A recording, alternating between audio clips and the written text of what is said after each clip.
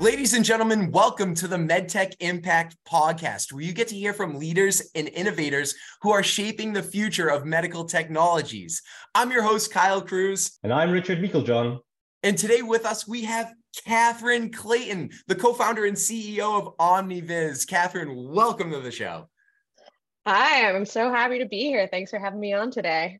Oh, heck yeah. We're thrilled to have you here. So, of course, before we get started and we dive into the technology and talk about all the amazing stuff that you're doing at OmniVis, tell us a bit about yourself and feel free to go far back, into your childhood and kind of those experiences and how those might have shaped you and got you to where you are today. Oh, yeah, absolutely. So I am always really proud to start off with telling people that I am a San Francisco native. This is my hometown, and after years of leaving, it's exactly where I wanted to come back to, even though lately we've had plenty of storm and rain that may make people think otherwise. But really, yeah, I grew up here, and when I was a little girl, I actually had an uncle who passed from full-blown AIDS, and it was the first time I knew anyone to pass away. And so when I was little, I told everyone that I was going to cure the world of all diseases when I grew up, which totally normal life goal. Hasn't happened by any means, but that is really what started me on my interest in medicine. And so as I was kind of coming closer to college and debating what my major should be, I read an article about a woman in this field called biomedical engineering. And so I thought, that's kind of cool. I like math, I like science. And so I ended up going and doing my undergrad and my master's in biomedical engineering, and learned that was much more about building medical devices. And I thought, wow, if you could build a medical device, you could help so many people rather than an individual basis. This is really cool. And then I started to understand the whole idea of how do you make med tech? How do you make different types of technologies more accessible to everyone, not just in a hospital setting, not just in a top institute? How can you bring this to any part of the world and make this readily available? And so I said, okay, I don't see anyone quite doing that in the industry yet.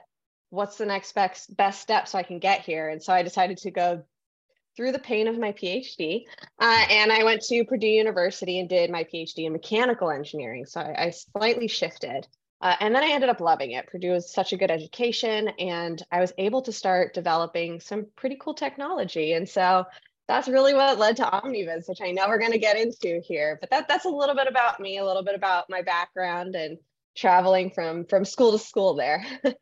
Awesome. I guess one of the things you touched on there was you had this moment happen in your younger childhood that kind of motivated you and inspired you to go on this journey. Has there been anyone else in terms of mentors, advisors? I mean, you touched on your PhD there. What was that relationship like with your supervisor? Because that can sometimes be a big impacting factor in your career path as well. Oh, yeah. I mean, mentors and advisors are everything, not even just for an entrepreneur, but anybody going into any aspect of their career. For PhD advisors, I am incredibly lucky. I had awesome PhD advisors who ended up becoming my co-founders today. So whether or not they like it, they're stuck with me. And really, though, we had a great relationship. I had advisors who I had from different disciplines, from mechanical engineering, from biomedical engineering. So shout out to Steve Worley, Tamara Kinzer-Eartham, and Jacqueline Linnes here. But they came from these different backgrounds that helped me have a very kind of multifaceted education and background to be able to eventually build a lot of the technology that we use today in our platform. So they've been critical. Also, my master's thesis advisor, he was the one that first ever introduced a project to me that maybe I could do something more accessible. We did paper-based diagnostics back when I was a master's student, which ended up becoming super popular during the COVID pandemic, really. So when I saw that happening, it was a full circle experience. So I think those are some of the really big advisors that I've had over the years. Yeah. I do have a question about that too. I mean, your experiences at Purdue, did OmniVis technology, did the idea start while you were in Purdue? Yeah, it did. I was developing some of this underlying technology, looking at a ton of different applications. And one of my advisors said, there's this class going on at Purdue where they're taking biomedical engineers and business majors and learning how to go do customer discovery. Maybe you could see if your technology could be of interest to a certain field. And at the time, we were thinking about something completely different. We were thinking about using it in diabetes care. So nothing close to what we do today, but it helped me understand that process. And then somehow I got, brought in to do my first pitch competition back at Purdue on the technology I was developing. And I was terrified. I had no idea what it meant to talk about, your 5-year financial projections. I didn't know what a market or a market segment or market size was. So it was a really cool experience how much Purdue set me up for that. Mm-hmm. And those two words you said there, customer discovery, I think that's something we always love to hear. Like, what's that been like for you in terms of leading you to your chosen technology? I have to say, coming from that engineering background, when I first heard I had to do it, I was sitting there going, oh, this sounds like a lot of talking to people. But then I ended up loving it. Every time we have a new idea or we think about a new customer segment or even just like a feature or a value proposition that we want to bring into the device or what we're creating, we go out and we do customer discovery. I think we've done well over 400, maybe even 500 customer discovery interviews at this point in time to cross many different sectors. And so it's really cool because suddenly somebody will give you such a great piece of information, like a little piece of gold. And then all of a sudden you'll use that piece of information in your next customer discovery call. And that person suddenly is seeing why that's really important too. And it propagates, and suddenly you're going, wait, that's exactly what I need to have in my product or my service. So yeah, I love it. Amazing. Yeah, that's really interesting too. I think I first heard the founders of Airbnb, where they started actually out of San Francisco. I believe they're actually from Rhode Island. But either way, it wasn't until they started doing customer discovery, you realize the importance of that, where it completely opened their eyes to, whoa, this is how people see and view and use our technology, our service, whoa, okay, it's very eye-opening. So then as you go ahead and you drive improvements, doing that in mind, it's amazing the progress you can make. So 400 is quite impressive. I guess, where are you in where is your technology at today, I guess? Yeah, absolutely. So when we started OmniVis, we really had this idea of global health in mind. And so I guess to back up a little bit, really at OmniVis, what we're doing is we're creating this handheld device to do rapid disease diagnostics and really making a device that anyone can use and really making science accessible again to different communities. And so when we started, we wanted to do this global health angle. We wanted to detect for this disease cholera in water samples. So cholera affects around 5 million people every single year. And it's a problem that we think of as being so age old, but it really is all over the world still today. But there's no rapid way to detect it. It usually takes up to a week. So we created this handheld platform that people could do this in 30 minutes. And really anyone who's part of some sort of local NGO or aid organization could take it out to the field, test the water, and get that result. And we had a lot of great feedback. Actually, this past year, there was a cholera vaccine shortage. And a lot of people came to us saying, can we use this device? But the problem was that while cholera is a huge issue around the world, where a lot of the funding happens, people are not particularly interested in what cholera is because it's not something that a lot of funders or donors experience. It's something that others sometimes experience. And so we had that mismatch. We had a product market fit, but we didn't have a capital fit. And we make hardware. And I love to always hear that whole term. Hardware is hard. Hardware is super hard. It's super expensive.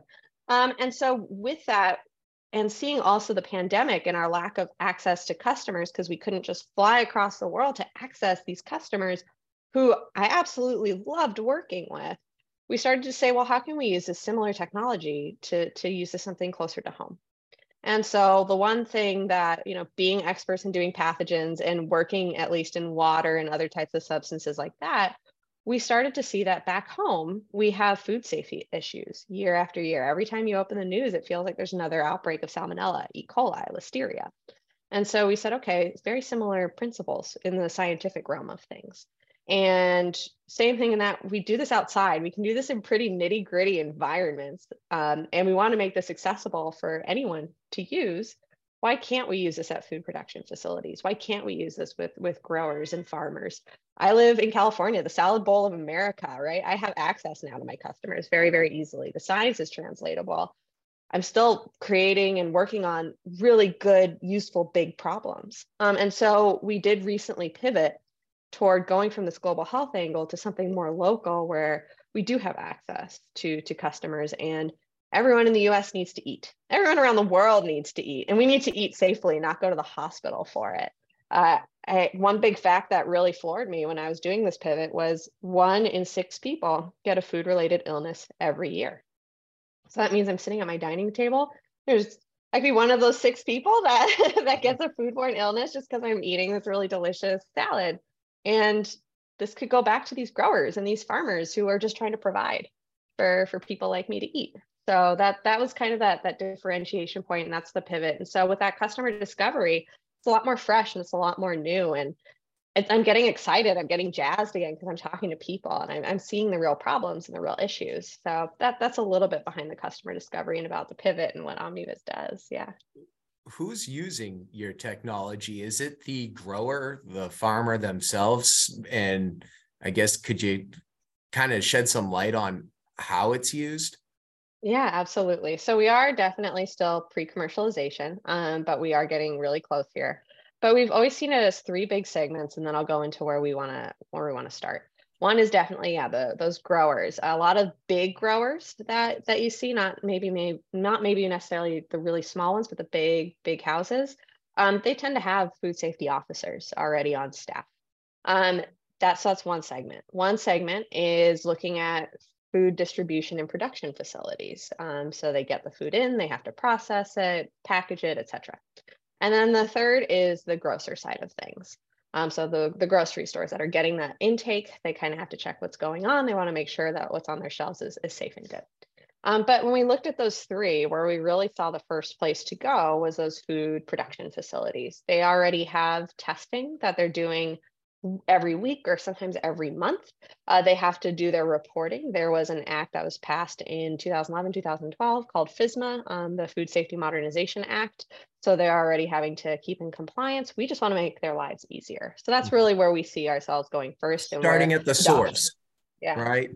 You're starting at the source. Sorry, I didn't want to interrupt, but no. Please continue. Yeah. Yeah, no, I think that was exactly it. So we saw that was the best place for adoption first. And then based on that trust and that building, we could go then maybe into other segments in the future. Yeah, that's very interesting. Yeah, Richard. Yeah, I just love the way you've taken this huge mission and you're kind of really living to this phrase, think global, act local, and you're really cornering your local market. And again, that can still go back in the future into these bigger markets overseas, but it's just a really nice journey you're going on. So I guess is that your tagline, by the way? No. Richard, say it again for the people. You got to think global and you got to act local. And it's actually a guy from Scotland, wow. Patrick Geddes, who coined this phrase. He was a scientist. Okay. And so, yeah, I can't claim any credit for it, but yeah, I think it's so appropriate for what you're doing. Definitely. It's really cool. And I guess with this technology in mind now, what's kind of next on the horizon for you? What does the year ahead look like? Yeah, well, first of all, Richard, I mean, I might be asking you to join a marketing team at this rate, because that was just beautiful to add there. But no, really, what we're kind of doing right now is we're raising some funds to get the last of our very first E. coli assay out the door. And what we want to do is we want to first pilot with some local facilities to see how this really works in their settings, see if this really works for them. Is the data that we're providing what they want to see? Is it really usable? Are there tweaks that we can make to make sure that this is a truly user-friendly device? So I think that that's the very first step here on the horizon. With that, we always have to raise capital. I think every entrepreneur will talk your ear off about raising capital. And I know the second I talk to another entrepreneur, that's what they're going to bring up. So I will say that I am part of that bandwagon. But that's a big one, to be able to do a lot of that kind of work there. And then after we do E. coli, we want to grow into other food pathogen testing. So I think the next one on our docket would be salmonella, and then followed by listeria. So really the big three that we hear about a lot. Nice. And is your product technically, does it have to go through the 510K or process, or how does that work? Yeah, so we don't do the 510K or the PMA process, but regulatory is still important in food safety. Yes. And so there is something called the AOAC that we have to go through and make sure that there's certification on our device.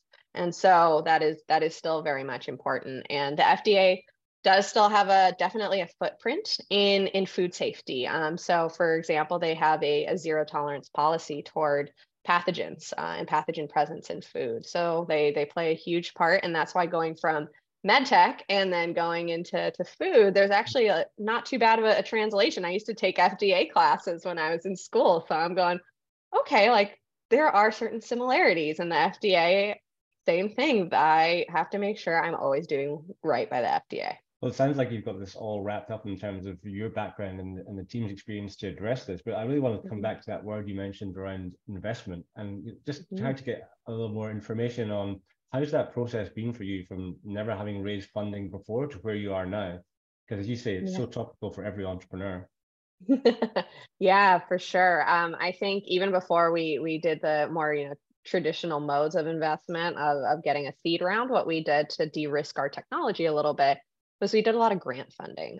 We had the small business grants from the NSF and NIST and USDA, and we had philanthropic grants, and those helped us de-risk the technology because we said we want this to be a little bit more de-risked before we go out to raise capital from an angel investor or a VC. And then so we did start after that to look at seed funding. And it's definitely been an interesting journey. I think when we were doing much more diagnostics in the health tech space, unfortunately at that time, there were two parallel things going on. One was everyone was jumping on the bandwagon for COVID-19 testing. And while very incredibly important, I think it really saturated the market quickly. And so I think a lot of people are getting a little bit tired of hearing about COVID-19 diagnostics and then diagnostics in general. And then the second was there was an unfortunate company that I don't think I will even need to name in this podcast that maybe was not completely honest about their diagnostic devices, and it brought down their CEO. And so I think that those two things happening at once while we were starting to raise was very much at the forefront of the minds of people who are investing, and they can only go off of the trends that they know and what they see. And so if that's where their pulse is at, it's a very uncomfortable place to be.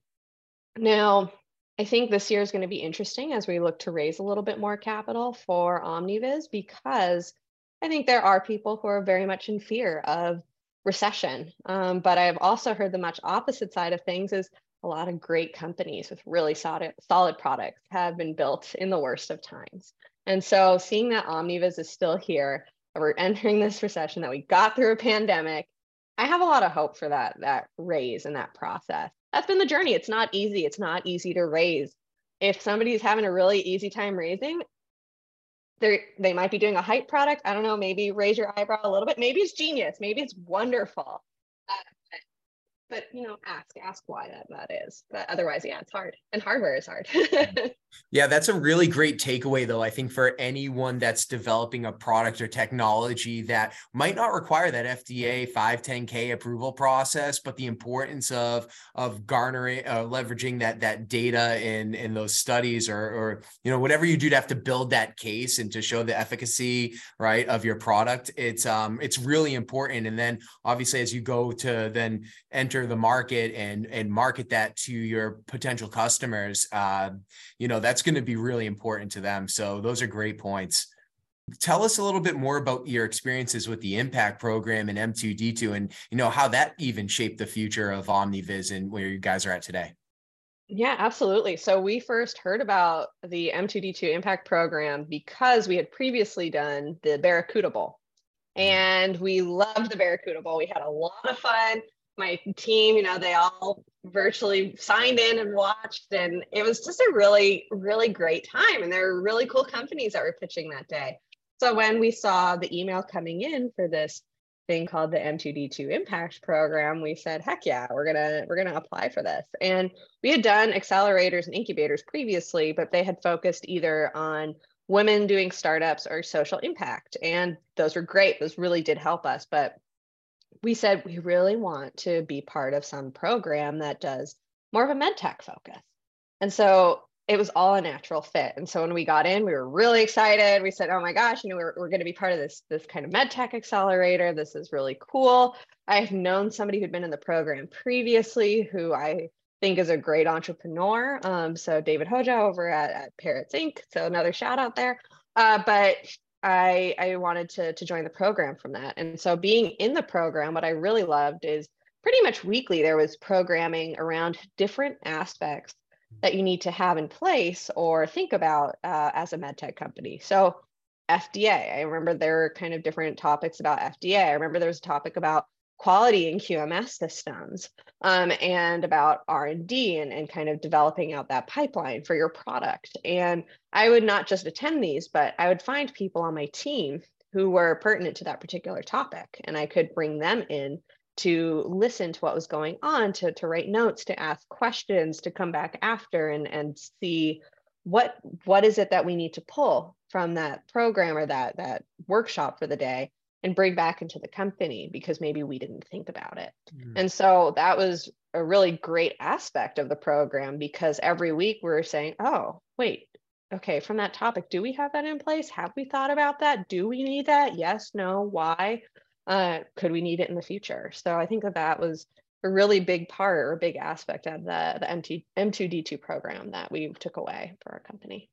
I think it was interesting because you were part of the BARDA cohort. So BARDA, the Biomedical Advanced Research and Development Authority. And of course, again, at that time, there was a big focus around COVID. It was still very much in the forefront of everyone's minds. But I think your company now, you pivoted towards a different space. I wondered if you could talk a little bit about that pivot. I know you touched on this a bit earlier, but how has that been in terms of now finding this direction towards the ag tech space? Yeah, I know, absolutely. I think having BARDA on board for that particular time was really nice because it was people who cared about diagnostics and detection. So for me, I was like, this is great. Like whether or not it's exactly what we're solving, it's people who get it. It's people who get the space. It's people who get why pathogens can be a security issue across so many things. And so I got to connect with people at BARDA and they were all really awesome. And I actually ended up seeing them throughout different events after M2D2. So I suddenly had that recognition. So super cool. And then, so I would say then too, with the pivot, I would say that once again, even though OmniVis had started going into M2D2 because we were working on cholera, which much more directly affects humans, that even though we went to food safety, there were still similar principles. You were still having to take the principles of a QMS system, of R&D product pipelines that we were learning at M2D2 and now applying it to detecting pathogens in food. It went right across. Where the FDA lessons might have been more about 510Ks or PMAs from the program. It was just basically the same thing as you need to have good documentation. You need to make sure that you have good testing in place. You have great record keeping in place, that you find the right people to liaise with these different programs and certifications to make sure that you have some sort of regulatory approval. Don't ignore regulatory approval. It'll really bite you later. And so all of those things really did play a part, even though now we are food safety. And so somebody might look at us and say, why would you do a medtech accelerator? I'm sitting there going, why wouldn't you? Some of the things and some of the rules that are around medtech are so stringent, they're so strict, that if you can succeed there, you can probably succeed in a lot of different areas. So take that mentorship, take that help.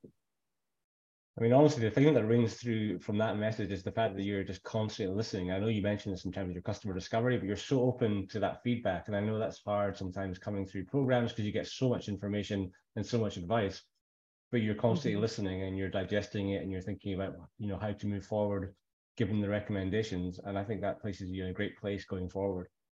Oh yeah. I think a lot of things that you do, it's kind of like a buffet. You have a lot of options, but you have to pick out from the buffet what works for you. But if you have it, use it to your best ability or eat it, I guess.